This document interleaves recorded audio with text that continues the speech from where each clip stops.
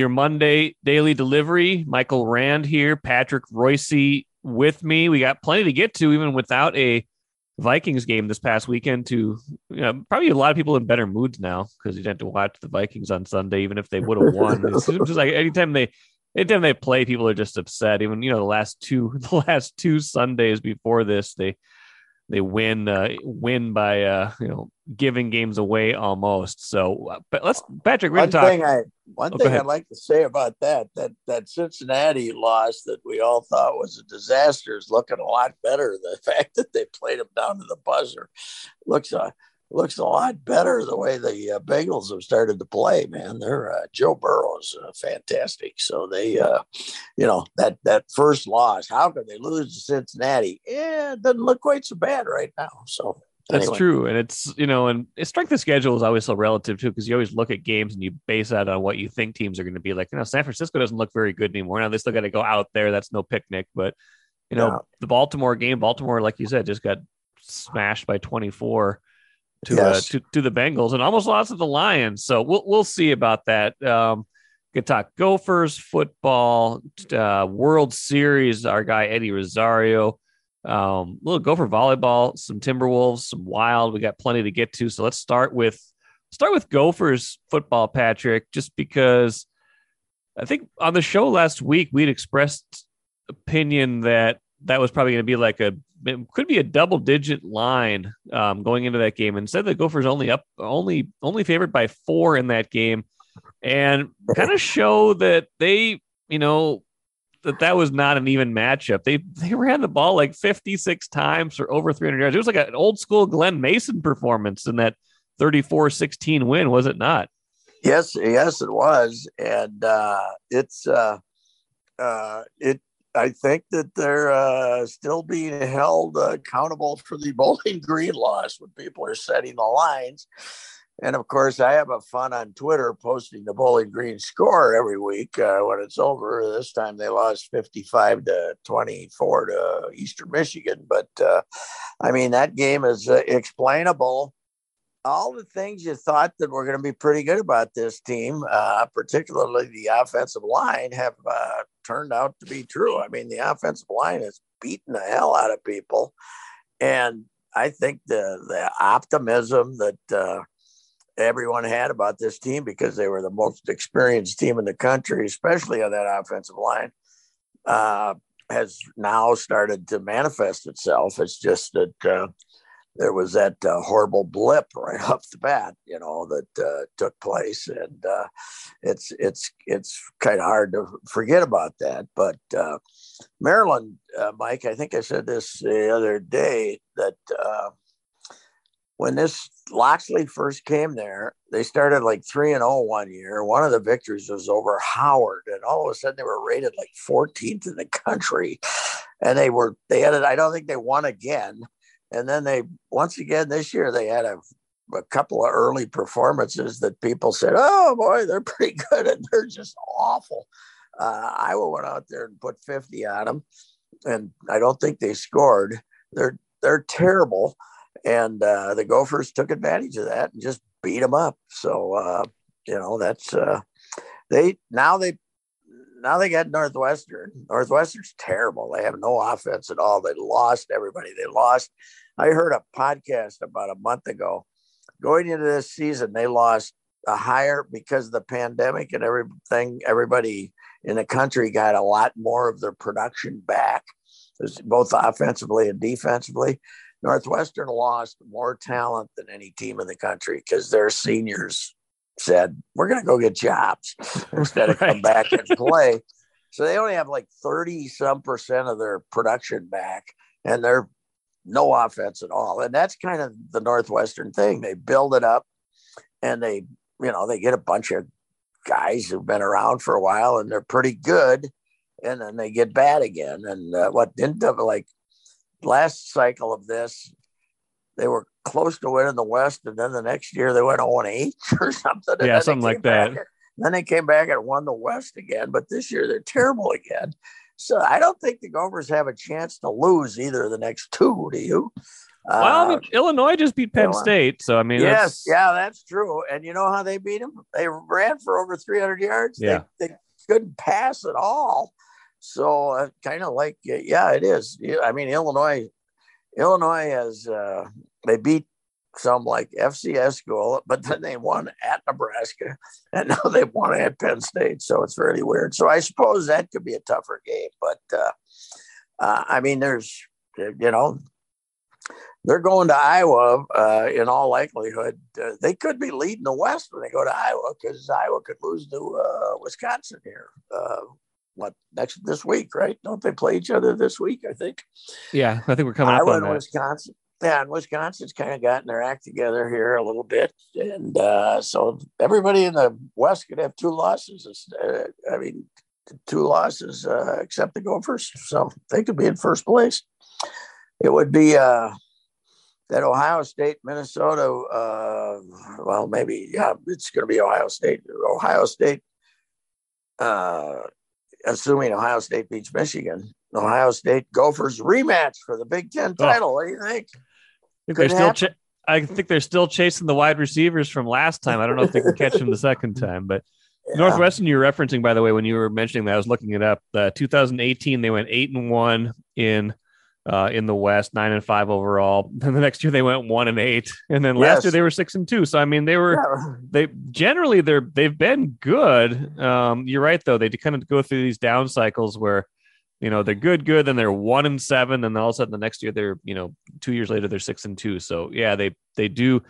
When they're bad, they're bad. They kind of reload, and this is maybe a good year to be playing them, and the opportunity is in front of them. I mean, when you can run the ball like that, like the Gophers can right now, even without your top two running backs, and when you can control the defensive line of scrimmage now too, which it seems like they're doing a lot because they've got a lot of good players on that side of the ball. That was more of the question mark coming into the year. You can be in pretty much any game. You're probably not going to run away with a ton of games. Like, Maryland was a little bit of the exception because they're up 20 or up 20 in the fourth quarter, but it's an opportunity for them, no doubt about it. And they look every bit what we thought they were going to look like at the start of the year. So it's probably the best way to put it. Yeah, and you mentioned the defensive line play and the defensive.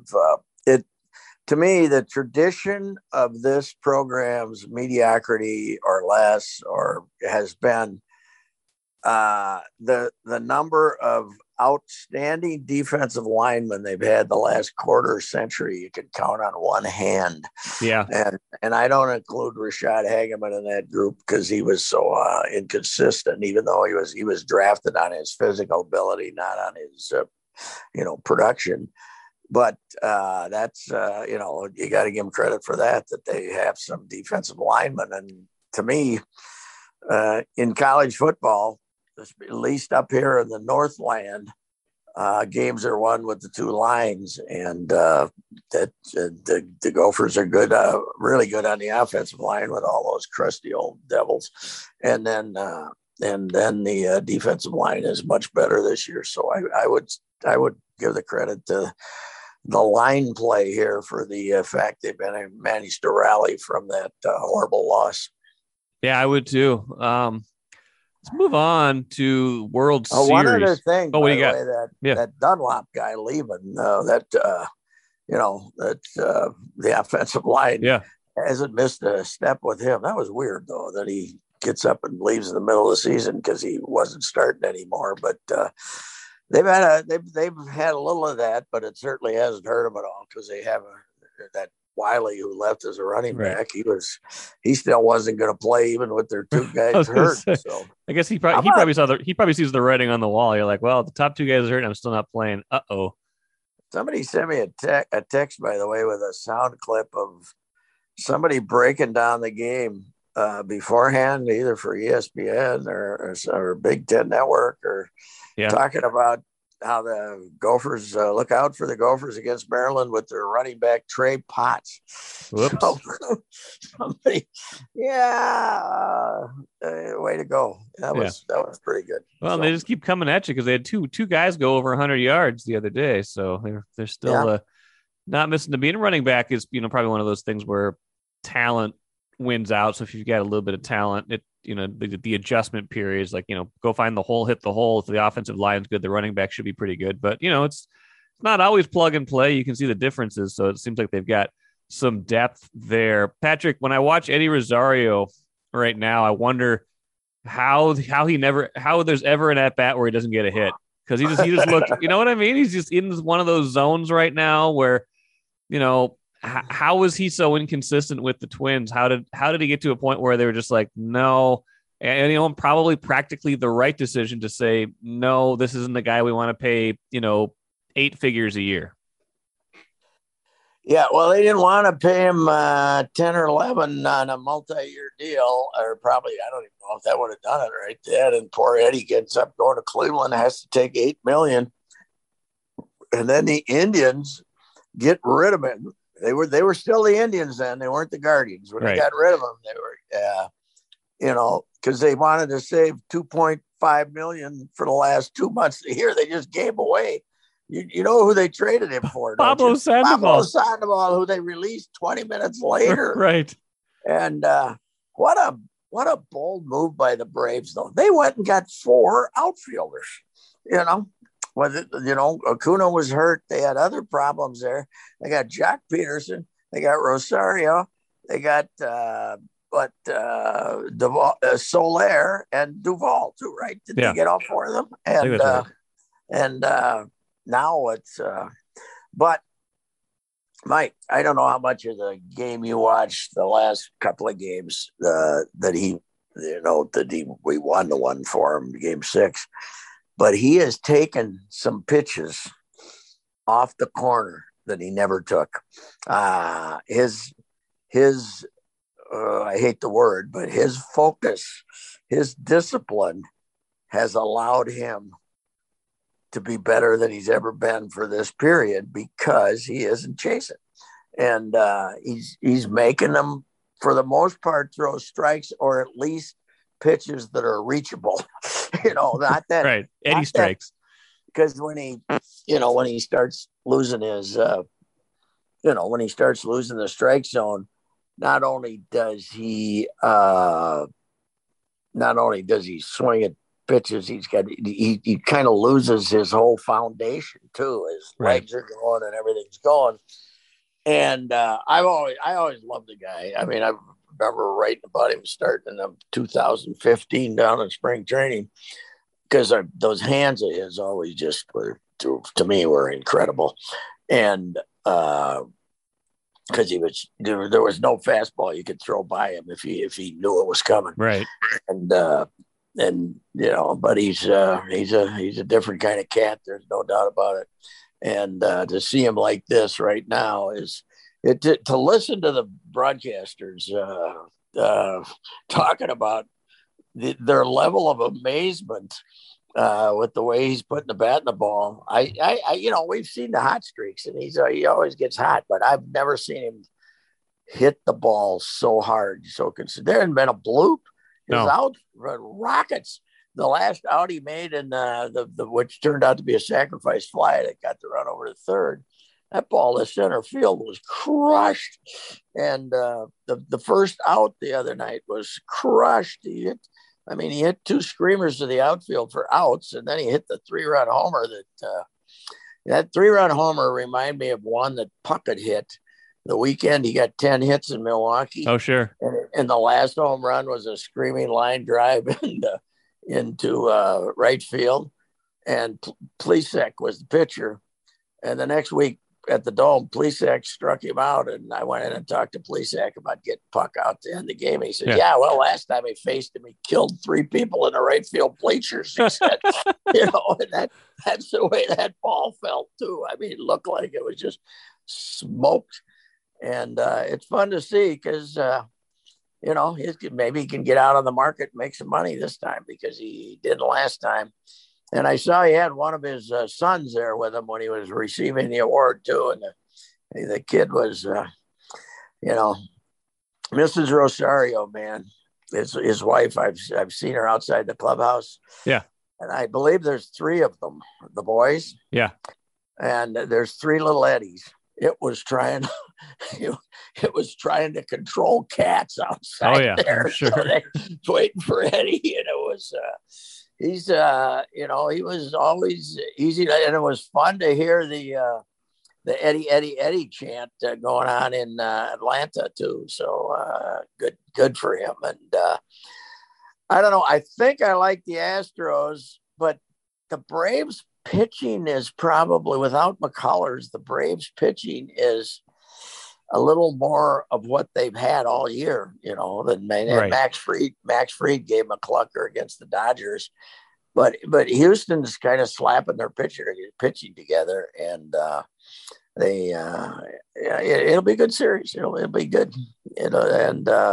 I'm happy that it is going to be interesting. I saw somebody write this in their advance, though, that as the Indians are changing their nickname to the Guardians, and the Washington football team is waiting with the most to change the most racist name in American sports, we're going to still be hearing the tomahawk chop. Unbelievable.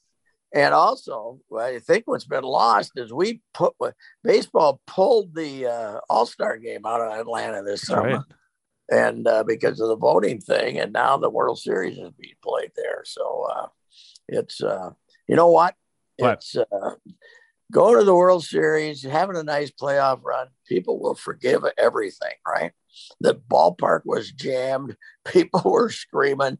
And when they pulled the All-Star game out, all you heard was the Atlanta people are going to stop going to ball games and stuff. They're so mad at MLB. So it's,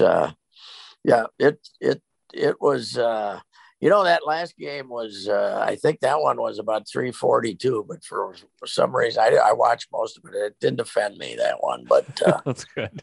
But I don't know what they're going to do as far as long term. And of course, the other bad thing here is come December 2nd, there's going to be a big lockout. Yeah. So nobody knows where we're headed this winter. And it's going to be a winter of inactivity. So all this speculation that we're doing on who goes where and what the Twins exactly means nothing. It's going to be one of those, if they ever get a settlement, it's going to be one of those 2 weeks of free agency, delayed spring training and all that stuff. So anyway. You're writing about World Series starts Tuesday. You're writing about Rosario for Tuesday's paper, if I'm not mistaken. One, maybe I can get your final thought, because I think you talked to Doug Minkiewicz for it. My favorite Eddie stat still, and I loved Eddie when he was with the Twins. My favorite stat still is how he had 15 triples as a rookie and has had 10 since then. Yeah, that is how that happens. I don't know. That ballpark was playing different, wasn't it? I mean, concrete settled, Patrick. That's what they always say. The concrete settled. And the ball was, people maybe learned how to play the ricochets too. But 15 triples is like world record. It's he's. Now, I did hear them say on the broadcast that they were getting overly giddy that he's one of the fastest guys in baseball. He has very good speed, but he is not one of the fastest guys in baseball. He's one of the most adventurous guys in baseball. Yes, he is. Yes, he is. But it is always fun. I texted Perky, and Perky texted me back with the quote about Eddie. Eddie either sees a beach ball or a golf ball, and there's no in between. And right now he sees a beach ball. That was last week. Sure. But whenever you contact guys who played with him, they all love this guy. Sure. Because I think they all wish they had his attitude that, okay, what the hell? Nothing to get nervous about here. It's an at bat. I get a chance to get an at bat. And, I try to go to first and third and get thrown out by 20 feet. Well, what the hell? I'll be safe the next time. It's that care. It's that confidence in his game, and that he's not haunted by a blunder in any way. He's thinking I got a chance to be a hero, not, oh man, I got a chance to be the GOAT here. Yeah. And he's got, and everybody always, McCabe told me one of the most fun things he had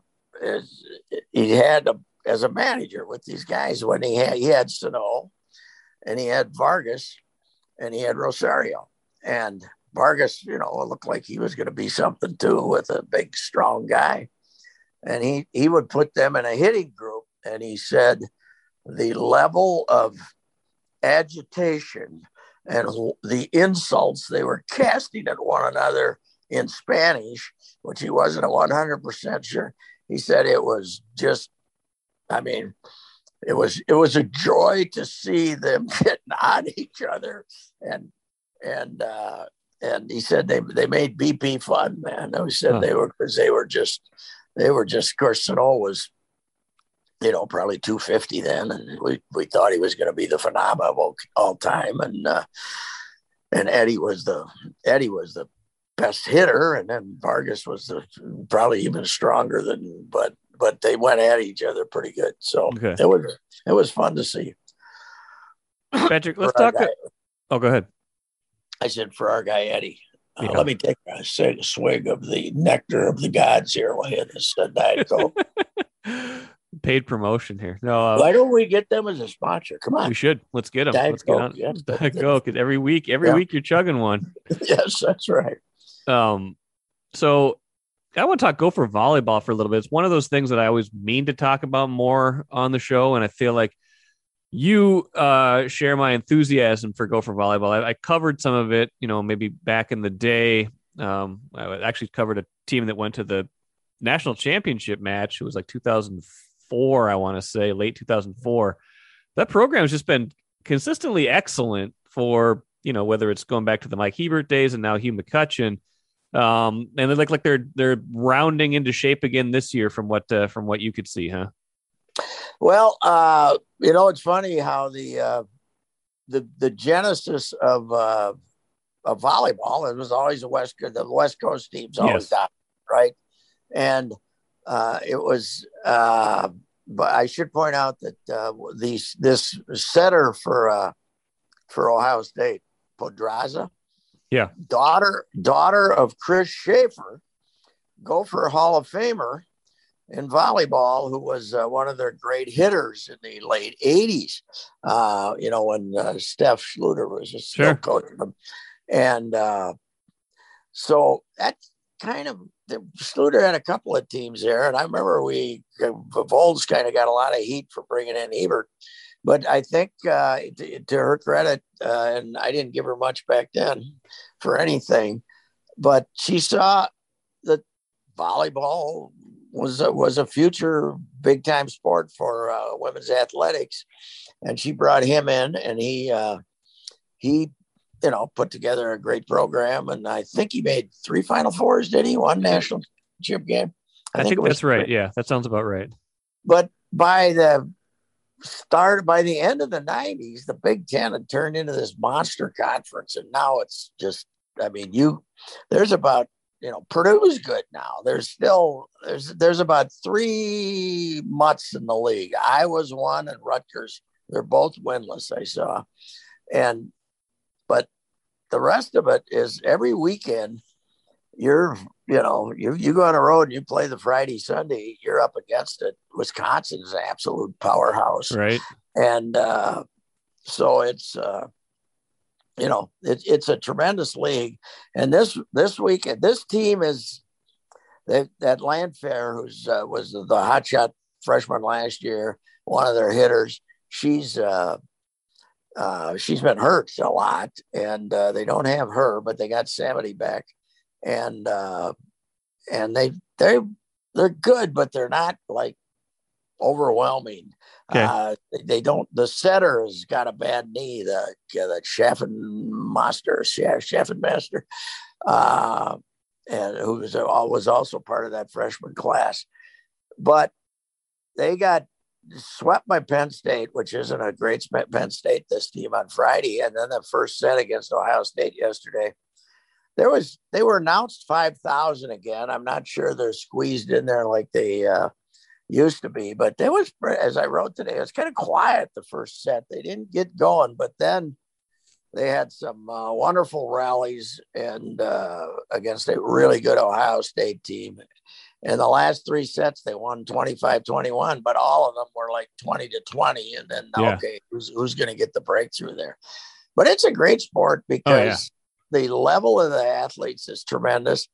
And I always say it's the difference between volleyball and most other sports is there's 75 goal line stands. I mean, it's like when the ball's in play and they got it, going. Somebody does a big smack hit and CC McGraw goes down on her nose and saves it, and then they go for smack it back and they get one of those volleys that last a minute. It's pretty fantastic, and the crowd got into it yesterday, and McCutcheon was pretty happy because I think he was pretty worried when they got blown out that first set, because I asked them to find out the last time they got swept on a weekend here, and they didn't have time to research it, but they haven't gotten swept too often at home on a weekend. I think so. And they were facing that, but it's fun. It's and they're pretty well.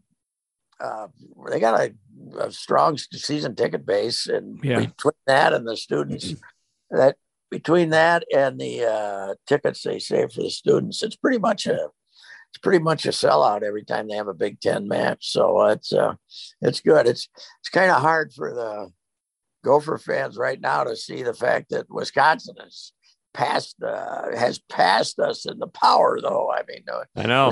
Let us have volleyball. Yes, no, they're great, and has some good Minnesota kids too. Yeah, but volleyball, Mike, too, is like the other sports in the fact that you got all these super seniors now. Yeah, Purdue, Purdue was good last year. They made the tournament, but they got them all. Everybody is back, and there's players like not as good as Stephanie, but Samedi, but Samedi, but there's players like her that are back all over the country. So Big Ten volleyball is nasty, and the Gophers. It was fun yesterday. I hadn't been there in 2 years because I missed the spring season, which I did. Was kind of silly, the whole thing, and I was struck by, hey, what's going on here? How come you're not all fired up? It's 20-20 in the first set, but then as the match progressed, it was pretty good. I miss my favorite volleyball player, though, Triple S. Our Seliger Swenson. From, she watching her as a setter for 4 years gave me a much better idea what they're trying to do.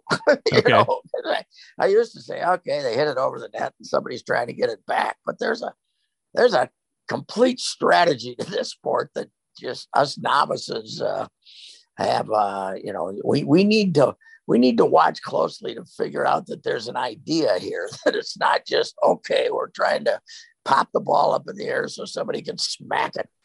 And this kid from Ohio State was really good. This Podraza, Chris Schaefer's kid. So it was fun. Yeah, we got Nebraska's here next. That'd be good next week, and they're a monster again. Always, they are really good in women's sports down there, aren't they? Remember when they used to be a football school? I do.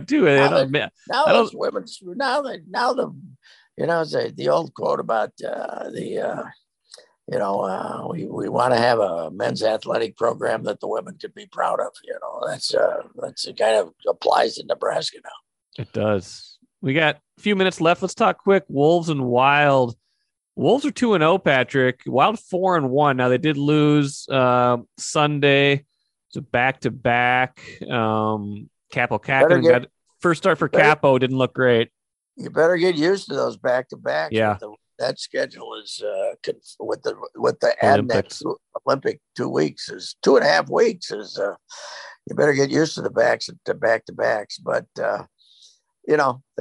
they won 2 straight overtimes right before that. So yes, including the dramatic one against the Jets where it didn't look like they were in it anymore, and then they end up coming back winning that one. But yes, 4-1 for the Wilds, 2-0 for the Wolves. A lot to like. There. I didn't like them against New Orleans from what I saw. I mean, they played really sloppy. New Orleans is terrible, Right. and they get to play them again tonight, right? They do, yeah. They were okay against New Orleans. I think what's different this year is they can actually, so far, they're playing defense, right? I mean, again, yes.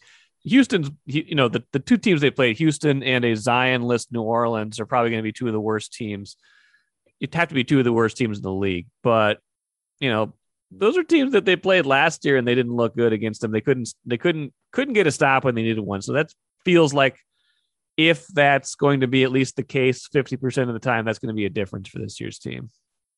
Yeah, it's they are paying a little more attention to it. There's that is true.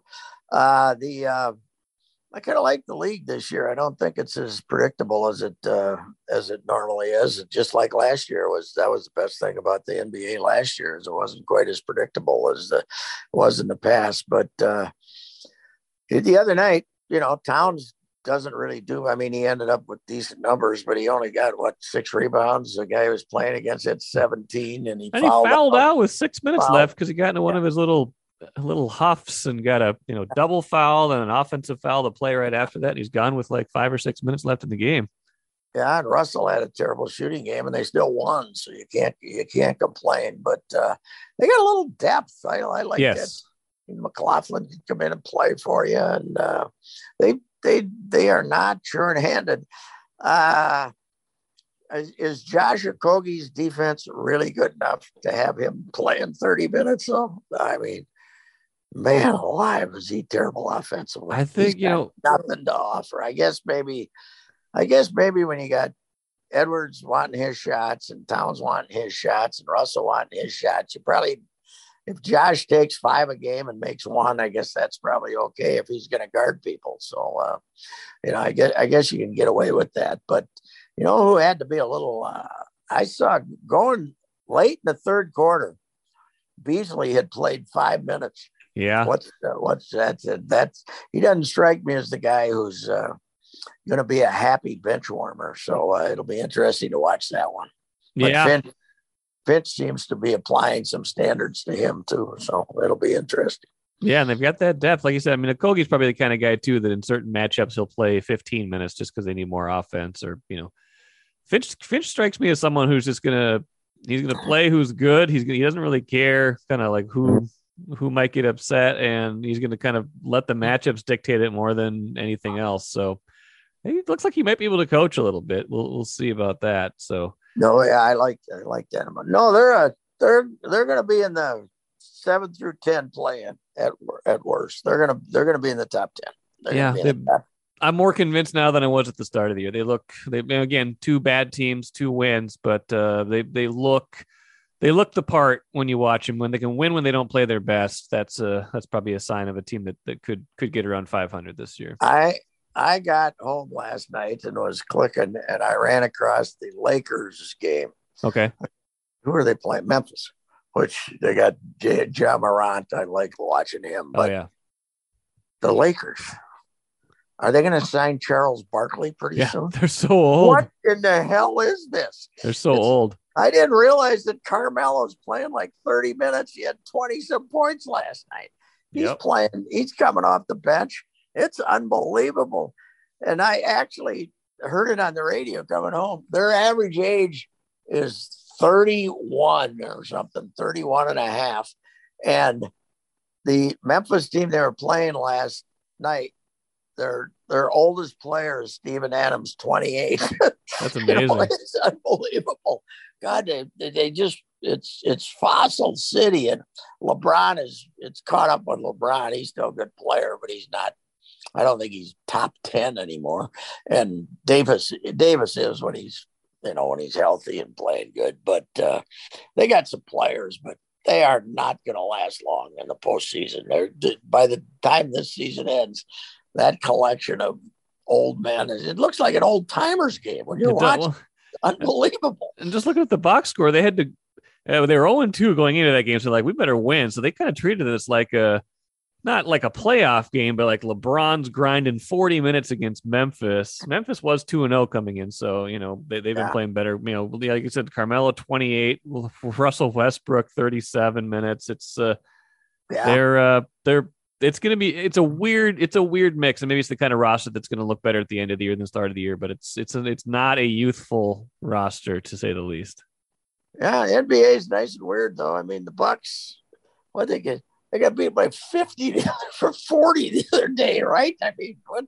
It's a strange. It's become a stranger place than it used to be, and I kind of like it because it's not as predictable as it was. So I agree. I like this. It's the Lakers not being a super team. That's okay with me. Me too. And I think the Wolves get the Bucks here pretty soon, later this week. Right? It's like their only road game of this whole opening stretch. So that'll be a test. Mike, here's the NBA's problem. I mean, you turn on and you run across an NBA show on satellite radio, or you run across an NBA show on ESPN or one of these places. Yeah. All they're talking about is Ben Simmons. That's all they talk. They'd rather talk about some controversy than what's actually happening. And it's that way. The NBA people can't wait for the finals to get over so free agency can start. I mean, it is extremely weird. People are more interested in the drama of off the court than they are in the drama on the court in the NBA more than any other league. Who gives a damn? My 11-year-old grandson is a hockey player. Right. But if he shot baskets for 2 weeks, he could beat Ben Simmons in a horse. So what the hell do we care? That he can dunk and play defense, but we do not have to devote 40 out of every 60 minutes talking about where's Ben Simmons going to go. Who cares? It's incredible that the way that I think the NBA turns a lot of people off with that whole the whole drama, but the league is pretty good right now. Yeah, it is. And you're gonna hate it when Simmons gets traded here, Patrick. I'll leave that with my final thought. Maybe it still could be coming. You never know. But pretty soon his trade value is going to be a second round pick. So who do they take? I don't know. Who do you give up? I mean, they're not going to take Russell. Yeah, I don't know. They're in a weird place right now. Them and the Nets, the two should be the two of the best teams in the East. They both got issues right now. That's for sure. Everybody thought Kyrie was spoofing when he talked about the Earth being flat. Yeah, I don't think he was, but he wasn't. No, that's just great. Duke should be proud of educating that kid for a year. Way to go! If you don't think Krzyzewski would take everybody and that he's a complete fraud, look at Kyrie Irving. Let's let that be our final thought, Patrick. Great show. Appreciate it. We'll do this again next week. We'll have Vikings Cowboys to talk about next week, a Halloween night game. That's a big one. And plenty of other good stuff as well. We'll see you next week. All right. Please don't drink and attend that game. We don't want any drinking in the ballpark for that one. A Halloween night game against the Cowboys. That could be. Don't walk around the dome. 3 drunks might fall on you and break your neck. So, okay. Thanks, Patrick. All right. Talk to you.